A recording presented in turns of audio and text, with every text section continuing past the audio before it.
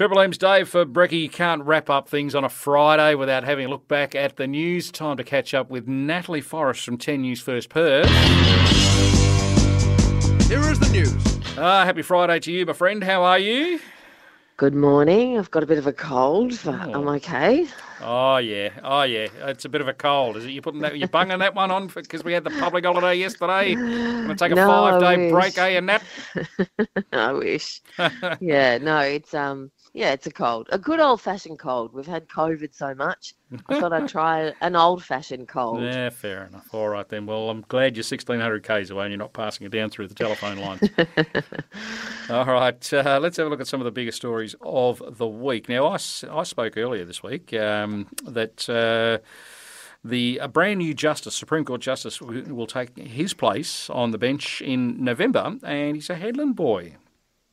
Yeah, so this is Michael Lundberg, who is WA's first Indigenous Supreme Court leader. Yep. But he's arguably one of Australia's best lawyers, and this is another great step in bridging the gap. You know, he's taken on several matters when he was a lawyer, including a guy called Gene Gibson, who was wrongfully convicted of manslaughter.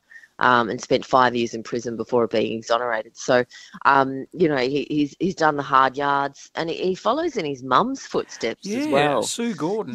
Yeah. She was the first magistrate, although she didn't have a legal background, but she was the first Indigenous magistrate, and she worked in the Children's Court. Yeah, so she served for 20 years. She's a Yamaji woman, part of the Stolen generation. Mm-hmm. So this is going to be fantastic. And we know that Indigenous people and First Nations people are overrepresented in our prison system. So I think this is a fantastic move. He's being applauded, Michael, for his work, and I think he'll make a fantastic Supreme Court judge. He's been on the bench, on the bar bench, if you like, for almost 20 years. 1994, I think, he started as a lawyer. Is that right? Yeah, so he's been around for a long time, and he's got plenty of runs on the board. Yep. I think he'll be a fantastic addition. And again, as you say, he grew up in Port Hedland, so great to see a local boy doing so great.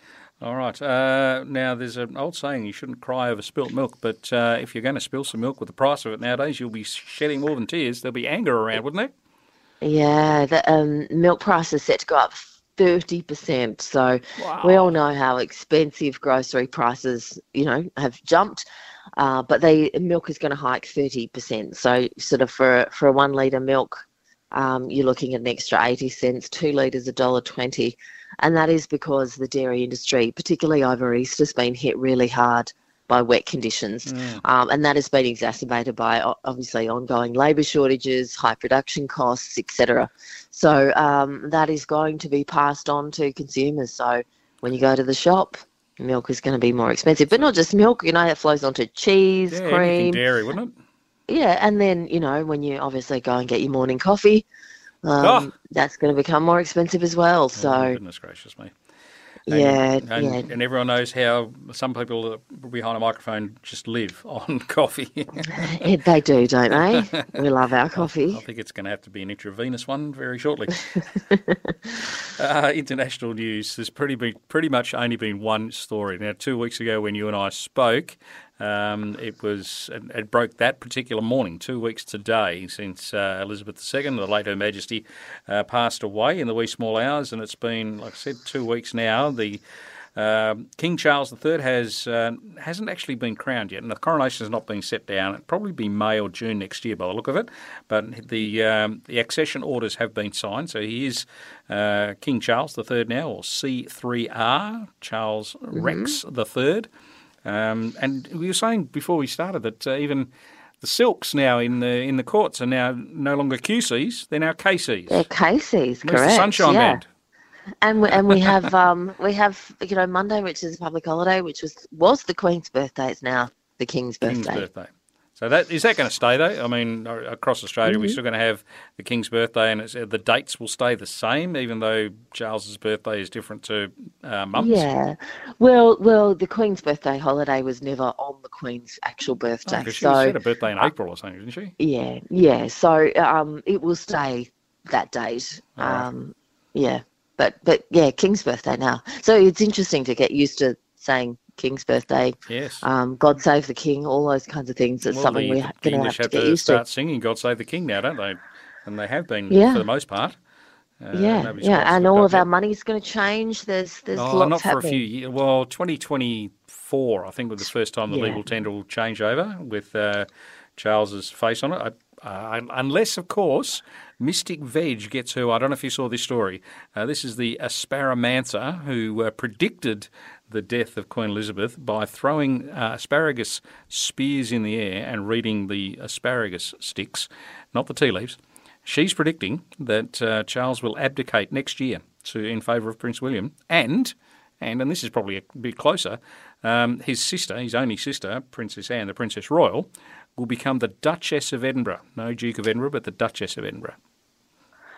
I will never look at asparagus the same again after that. I don't know about that.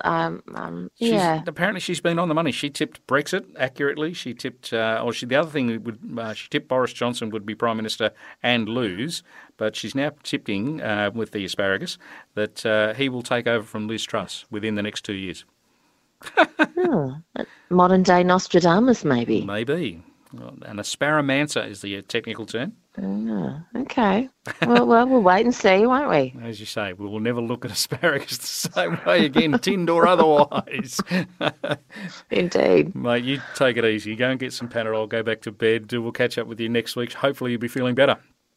Absolutely. Thanks. Nat Forrest joining us today, wrapping up the day and wrapping up the week in news. We'll catch up with her next Friday. Touchwood, she'll be feeling better. That's it for today. The Flock of 80s Friday music continues all the way through.